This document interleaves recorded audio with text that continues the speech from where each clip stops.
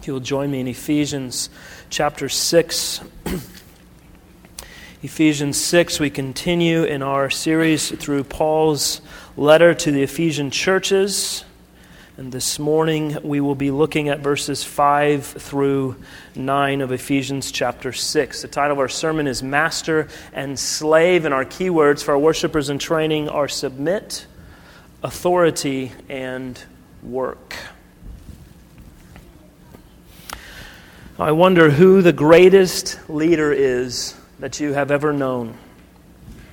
And I'm not just talking about some great world leader or military leader, political or business leader, but in your own life, in your own experience, who's the greatest leader that you've ever worked with? I want you to think about that person. Have you ever had a job that you thought was amazing because of who you worked for? And if you did, what made that boss, what made that leader what they were? What were the qualities that they possessed that made following them not only easy, but enjoyable? The ancient philosopher Plato, in his seminal work, The Republic, described a man that he called the philosopher king. And Plato believed that the philosopher was the best kind of person, one who could think and reason and articulate their ideas with astounding insight and precision. And so in Plato's mind, this was the kind of person that should be the king of a society.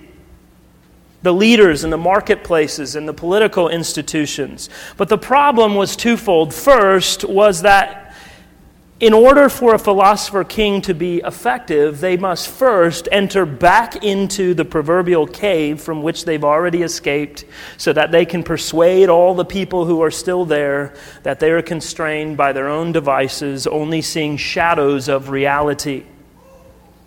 The second problem is a necessary combination of qualities is extremely rare. Philosophers rarely want to be kings. And so while Plato thought that this philosopher king was a possibility, he also knew very few would ever realize the right values in order to be that person.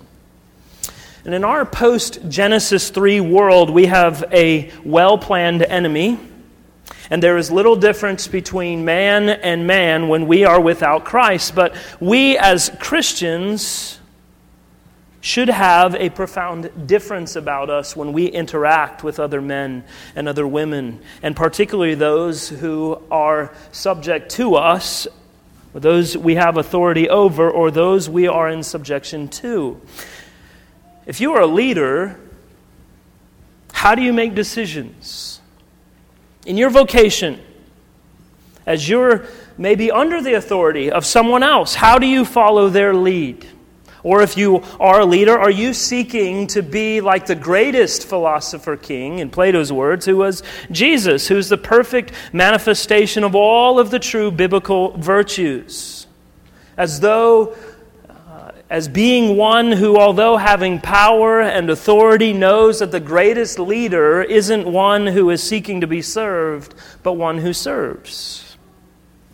Now, whether your vocation puts you behind a desk or standing in a pulpit or at a checkout stand or changing diapers and chasing toddlers day by day, we all find ourselves in positions of authority and leadership, and we all find ourselves in positions of service and submission.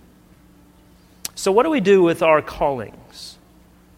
The world doesn't need more doctors and lawyers. The world needs more doctors and lawyers and service workers and stay-at-home moms and missionaries and engineers and public servants and business owners and plumbers and teachers who can think biblically, who can act in humility, who can work morally and heartily and understand that every day matters no matter what our circumstances are, because each second of our lives is a gift to be lived to the glory of God.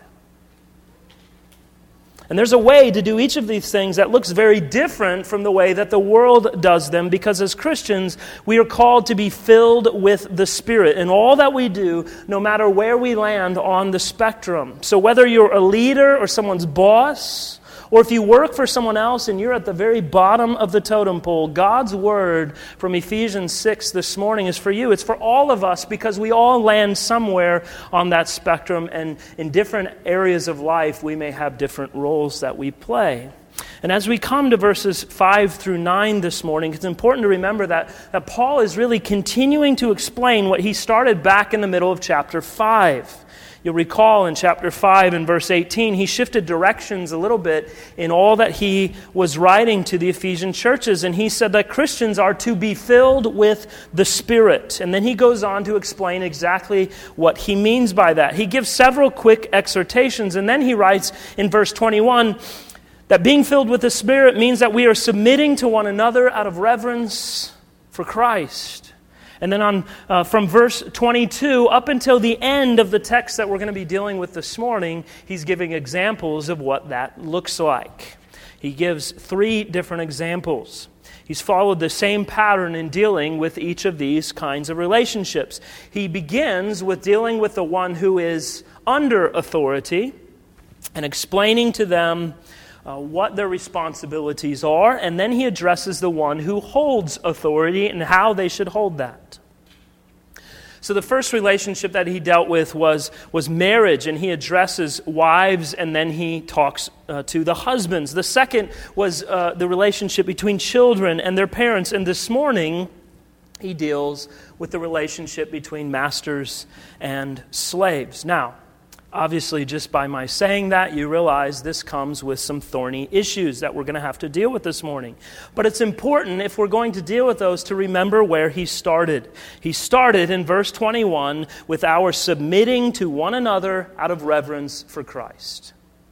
And that is the banner verse for everything that follows, because it means that before we can start thinking about our role as a husband or as a mother or as an employer, we have to first come to the place of considering others more highly than ourselves in every circumstance of life. I cannot lead like the great philosopher King Jesus if I'm not first coming to a place of wanting to serve rather than to be served.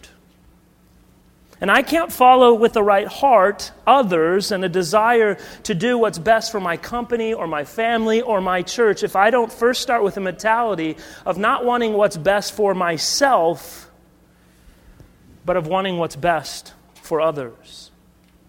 Dying to ourselves and living to the advantage of others is the perpetual drumbeat of the Bible. And it's at the heart of what it means to be filled with the Spirit. Or else Paul wouldn't spend so much time detailing each of these kinds of relationships that really make up the 3 most prominent relationships that we have in all of our lives. In our marriages, in our homes as parents and children, and in our workplaces.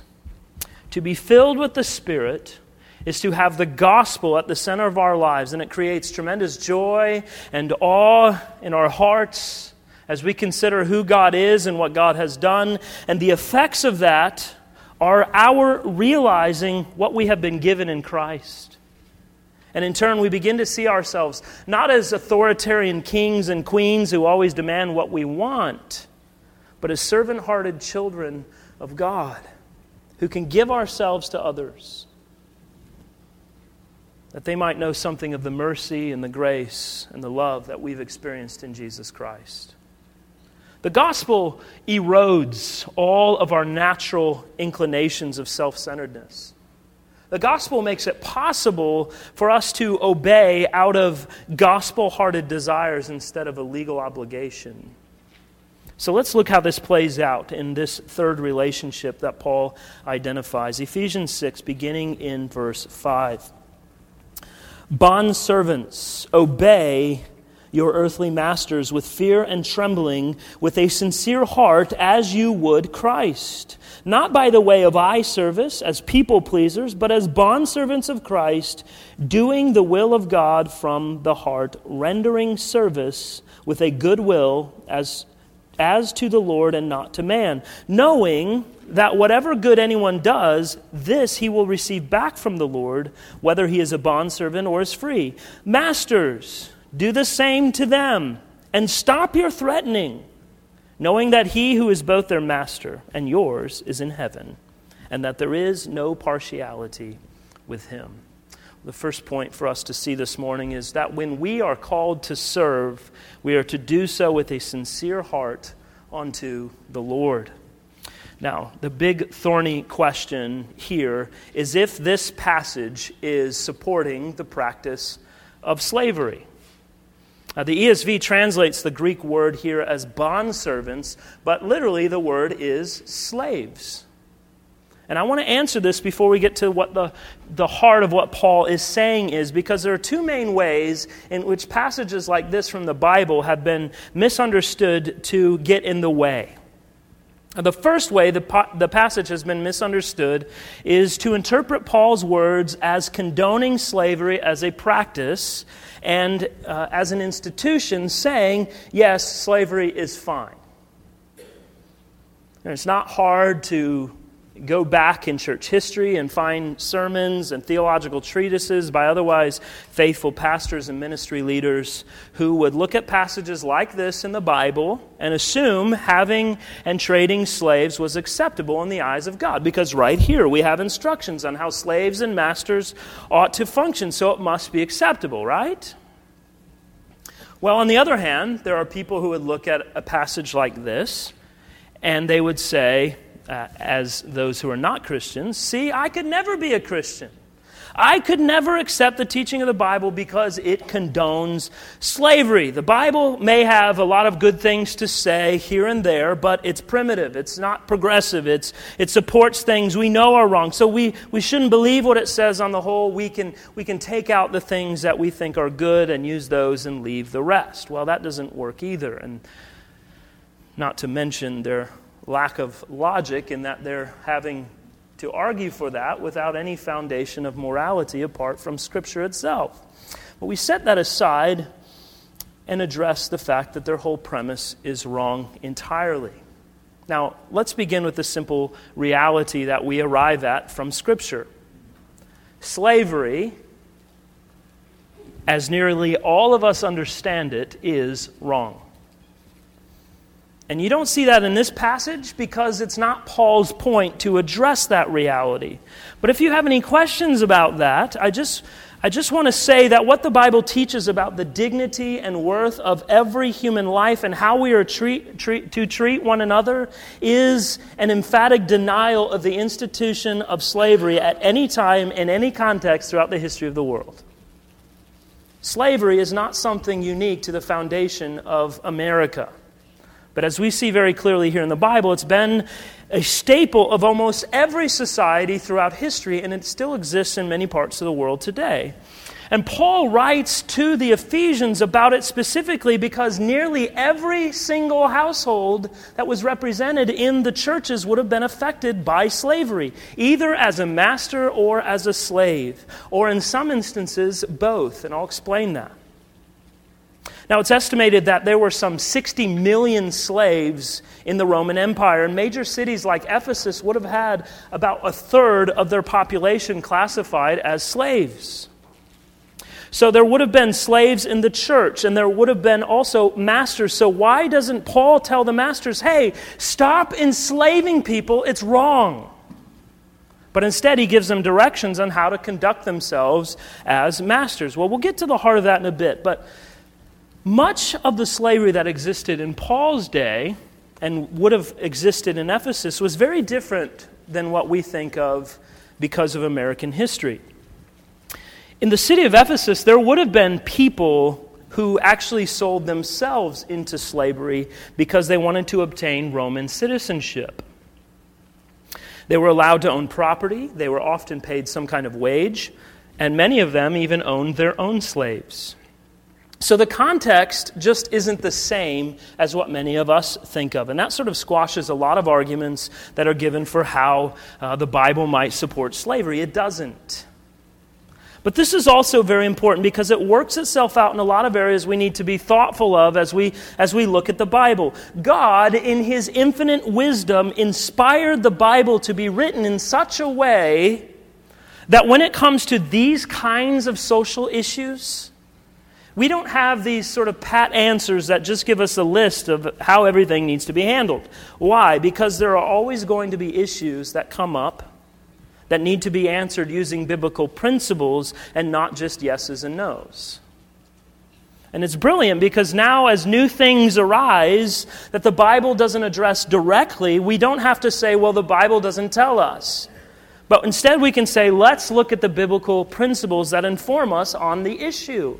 And this is one of them. So can I point a verse out to you that says straightforwardly that this type of slavery is wrong? No. But can I show you biblical principles that show you that these types of slavery are wrong? Absolutely. I can show you principles from Scripture. And it's because of this that Christians in the West are the ones who eventually brought an end to the institution of slavery.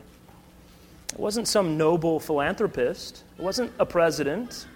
It wasn't a government. It was Christians who rose up and said, every man, woman, and child is born in the image of God, and they are important to God, and they ought to be important to us.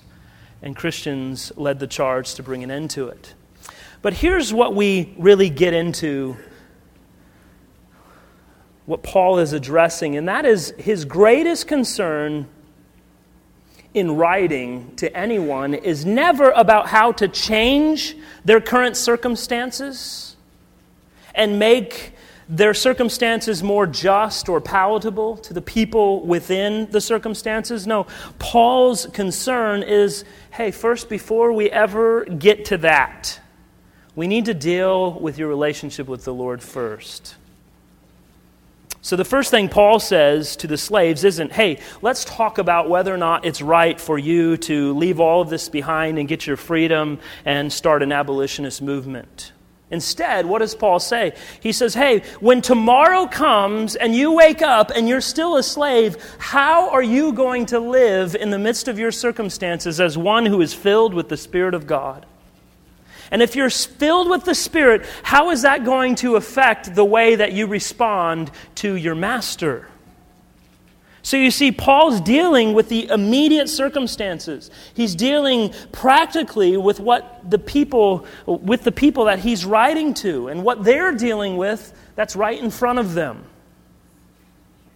He's not writing about what could come or what could be. He's saying, what are your circumstances now, and how do you live faithfully in the midst of them? So with that said, what's going on here? Well, Paul's telling them, look, you're slaves, you have masters, so here's how you need to work that out. And there's an immediate application for all of us here. Now, you can laugh about your boss treating you as a slave, or you can laugh and say what you do makes you miserable, or you're overworked and underpaid and you don't have any independence or whatever. But your situation is not like a slave. So I actually believe what Paul is writing here applies to us in far greater measure than it did even to slaves, because our conditions are much easier to work within. Paul says to us, obey those you work for and respect them, and do so out of a sincere heart, just as though you are working for Christ Himself. Doing God's will from a right heart, doing good and right service, knowing that whatever you do is according to God's will, and it's going to be returned in blessings from the Lord, no matter your current circumstances. And this is an exhortation all of us need to hear, right? Paul is crushing our two main temptations when it comes to our work. The first is the temptation to look at work as an evil necessity, and I just do what I do in order that I have the means to live out a life of luxury and leisure. So I go to work and I do my job so that I can have money in order to do whatever I want that I think is fun. In other words, work is a means to an end, and that end is a paycheck, and that is work's only purpose. The other temptation is to look at work as the meaning in life. Work is my purpose in life, and everything I do is built around my work. So one temptation is to say I work for leisure, and the other is to say I work for meaning and identity. But neither one of these is right. And Paul comes in here and says you work as a means, not to a paycheck, but you work as a means to bring glory to God and to serve, to do something meaningful for the sake of the kingdom of God. So your primary reason for working is not to have money so you can buy a boat and a four-wheeler and a new hunting rifle, but because you're storing up treasures in heaven, that by them you will be blessed by the God you serve. Now, whenever I say something like that, I hear a little voice in my head that says, someone's going to say, does that mean I can't have a boat or a four-wheeler or a hunting rifle? No. Go for it. However, what is the primary purpose? That's what we need to have in mind. Why am I working? Is it to have these things? Because if it is, then those things probably have me. What controls what? Now, why did God create work? Remember, work itself is not a curse. It may feel like it, depending on what your work is, because God gave work in the garden. But remember, the curse was that our work would be difficult. Our work would come with blood, sweat, and tears. But work itself was a blessing from the very beginning. And in the new heavens and the new earth, I actually believe in the new earth we will continue to work, but it will be in a glorified manner. And we will delight in it. Now, how do we need to go about our work then? Paul says first that we do so respectively. In verse 5, he says that we are to obey our masters, we are to obey our leaders with fear and trembling, with respect. This isn't about being scared to death, that you're going to be fired if you don't do what you're told. This is actually the same language that the Bible uses to describe our approach to God. With reverence, with respect. And in the case of our boss, it is with the understanding of their position of authority in our lives. This is really important if we're walking in the Spirit, because you may have a boss that is nothing at all like the virtuous philosopher king that I described earlier. You may actually think your boss is incompetent and rather useless. And you may think, I can do his or her job 10 times better than they do it. And the only reason they have their job is because they're friends with their boss. Be honest. Evaluate your own hearts here as you consider your boss. This is why Paul advises Timothy to instruct believing slaves that all who are under the yoke of slavery should consider their masters worthy of full respect, so that God's name in our teaching may not be slandered. So evidently, there were some disrespectful Christian slaves, and they had tarnished the gospel's cause among non-Christian masters. Paul goes on in 1 Timothy, and he explains in verse 2 of chapter 6, those who have believing masters are not to show less respect for them because they are brothers. Instead, they are to serve them even better, because those who benefit from their service are believers and dear to them. In other words, no matter who our boss is and how they treat us, whether they are Christians or non-Christians, we cannot be irreverent and disrespectful toward them. We owe them respect, we owe them honor, because theirs is a place of authority, and that authority has been given to them by God over us, no matter what we might think of them personally. And sometimes that's a hard pill to swallow. Now, Paul also writes in verse 5 that slaves are to obey their earthly masters with a sincere heart as you would Christ. Literally, this means with a singleness of heart. The big picture is that we are to serve with an undivided mind so that there is no hypocrisy, there is no ulterior motive. In other words, I'm not pretending to do my work while simultaneously behind the scenes I'm trying to undermine my boss or sabotage my company. Paul is actually making the point that we serve Christ as we serve those who are over us. And this should absolutely transform our motivations as we do our jobs. Listen, if you're not the kind of employee that a boss looks at you and says, I wish I had 10 just like them, then you need to check your motives in your work. Because if Jesus was your earthly boss, you wouldn't work half-heartedly, you wouldn't work in an unmotivated and begrudging way. And Paul's saying, look, consider all that you are called to do on your job as though you were doing it for Jesus. Because you are. And that doesn't just go for employees in an office or on a job site. This is the great need for all of us in whatever vocation we are in. Listen to this quote from John Stott. He writes this: "It is possible for the housewife to cook a meal as if Jesus Christ were going to eat it, or to spring clean the house as if Jesus Christ were to be the honored guest.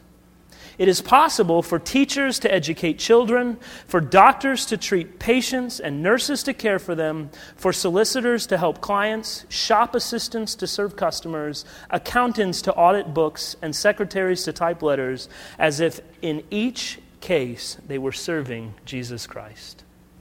That is the call on the life of the Christian, as Paul is putting it to us here. There's an old parable about 3 workmen who were approached by a visitor, and when they were asked about the work they were doing, the first said, "I am chipping these stones." The second one said, "I am earning my wage." And the third one said, "I am building a great cathedral." Now, what about you? Do you have a singleness of mind about your work, that you see what you're doing is building a great cathedral? Or are you so disgusted by your work and it's only a means to an end, so you're earning your wage or you're just chipping away at stones? Elizabeth Elliot says, "A clam glorifies God better than you because a clam is doing exactly what it was built to do. It is using its capacities. It is glorifying God by being a clam. It's perfectly everything God meant it to be." Are you being everything that you were meant to be? And do you display that in your work? Are you using your gifts and your capacities in that way for Him? Now look at verse 6. Here Paul is exhorting the worker to do what they're supposed to do no matter who is watching, because ultimately their obligation is to honor God and not man.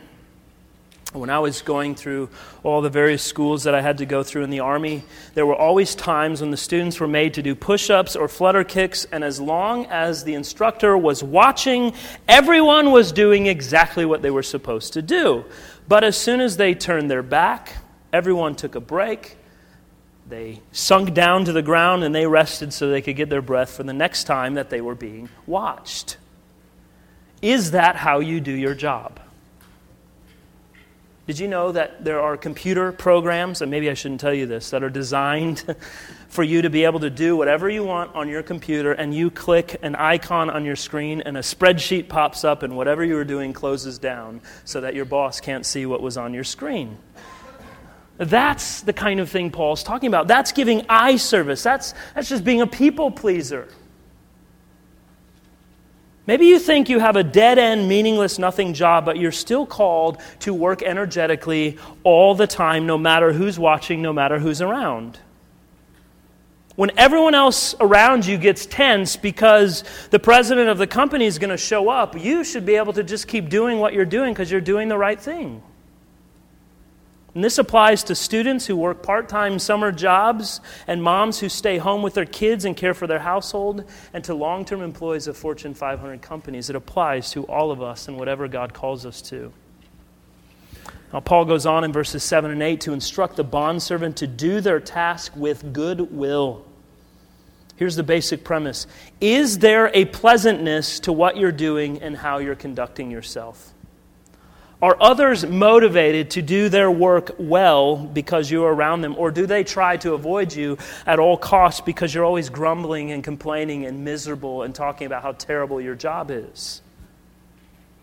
Sometimes you'll call a business, usually seems to be government employees or a restaurant, or you go to a store where it seems that everyone has a terrible attitude and they don't want anything to do with you. They're mad that you're placing an order. You're asking them to do their job.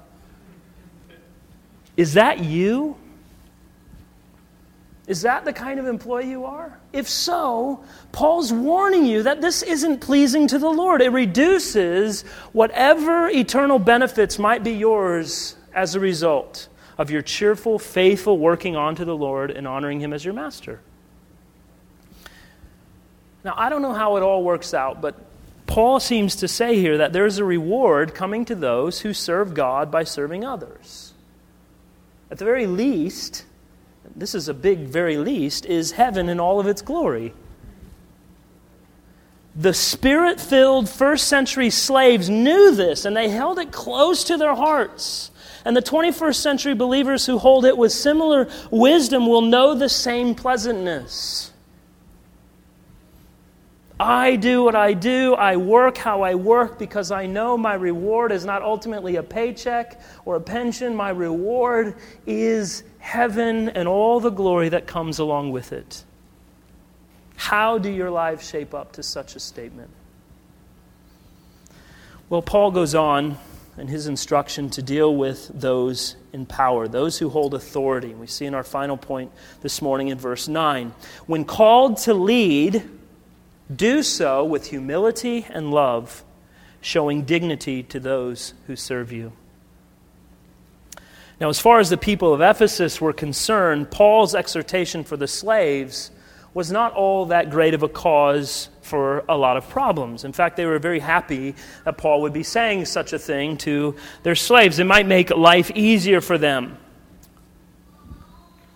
So whether they were doing what Paul was instructing was one thing, but the instructions themselves were not all that radical. On the other hand, what Paul now writes concerning masters is completely contrary to the norm. The gospel priority of Paul shines through very brightly here.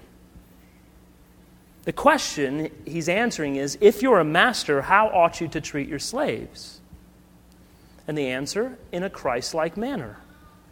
But let's apply it to our circumstances. If you're a leader, if you're a coach, a boss, a parent, if you're in any kind of role where there are people who are responsible to submit to you in some way, how do you treat them? Is it in a Christ-like manner? And for Paul to write this in his day just completely turns everything upside down, and we can see this because he writes specifically to them, stop your threatening.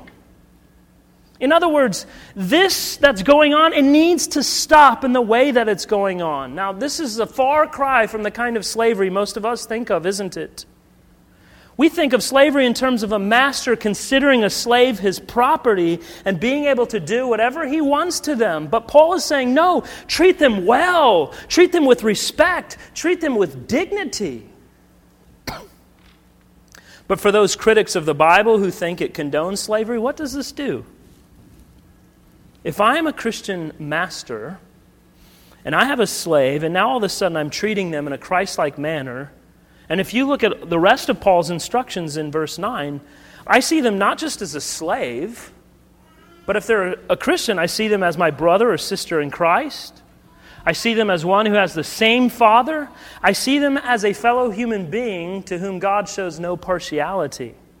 So what happens all of a sudden to my view of this relationship?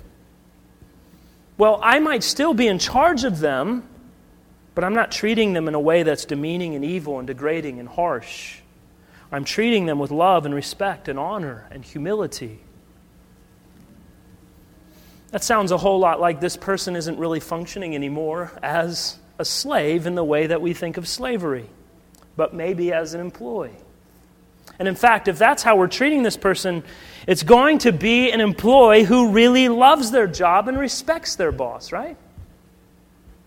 So it's apparent in the households where his instruction for masters and slaves was followed, that the bonds of slavery were actually broken completely by the freedom of Christ that would reign.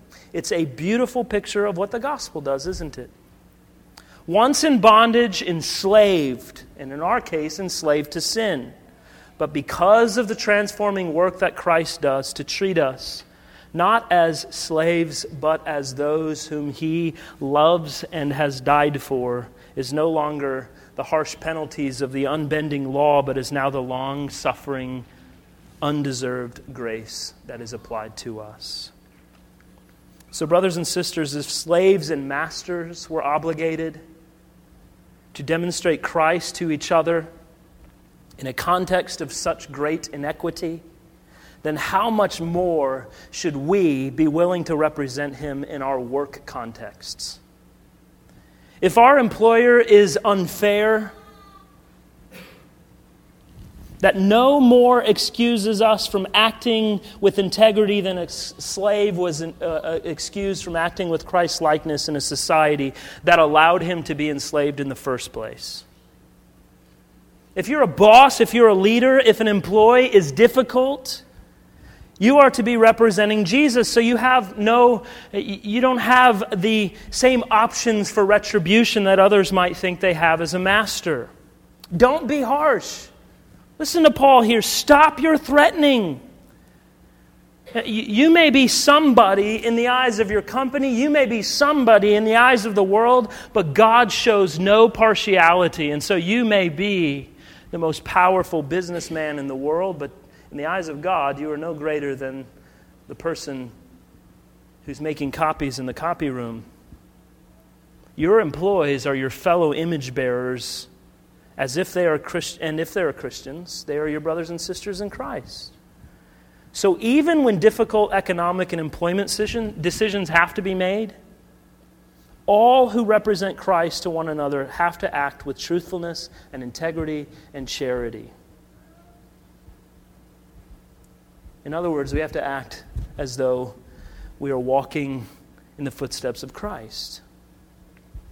Brothers and sisters, the call of all of this, from wives to submitting to husbands, husbands loving and giving themselves to their wives, children obeying their parents, fathers not provoking their children to anger, and loving and serving them and teaching and disciplining them in the Lord, from slaves submitting to and obeying their masters, and masters not being harsh and unloving toward their slaves. All of this is only possible when we set our eyes on Jesus.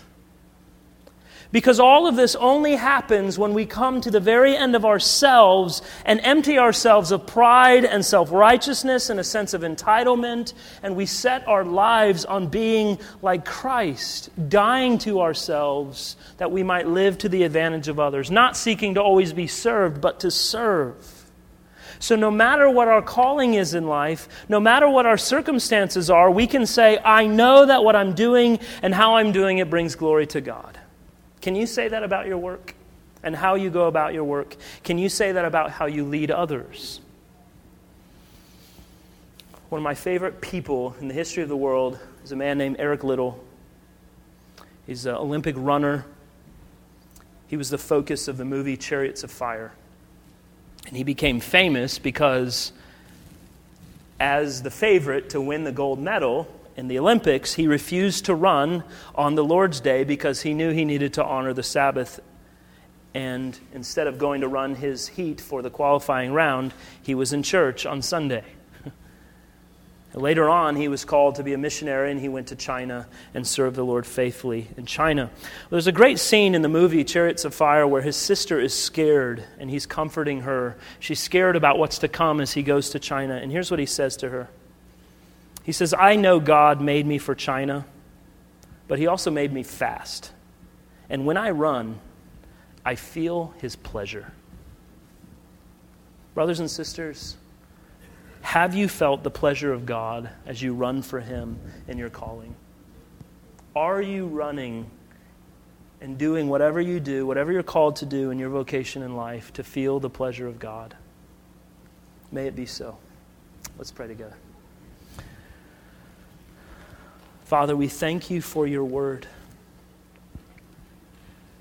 We thank you, God, that your word provides us with all that is necessary, that we can have lives that bring glory to you, that we can live according to your word because the Spirit dwells within us, that we can live in such a way that the world looks at us as a strange and peculiar people who live and work and serve in a very different manner than what they see from others. Because Christ has redeemed us. Christ has set us free. And so as we go about whatever we're called to do day by day, in our places of work, in our homes, in our retirements, whatever we are doing, whatever we've been called to do, I pray, God, that our end would not be for small things. Our great desire in the end would not simply be to complete a task for a pat on the back or to receive a paycheck, but that we would do all that we do, that we might know the pleasure of our God. And so I pray, Father, for those who work for others, that we submit out of reverence and with honor and with integrity. For those who lead, that we do so with all the virtues of those who are called to be like Christ, seeking not to be served, but to serve. And I pray all of us will apply your word in our lives, and that we would be a faithful body of Christ, living and serving to make much of Jesus in whatever we set our hands to. And so we pray, God, you would do all of these things for your great glory, that we might receive the reward that awaits us. In Christ Jesus our Lord. In his name we pray. Amen.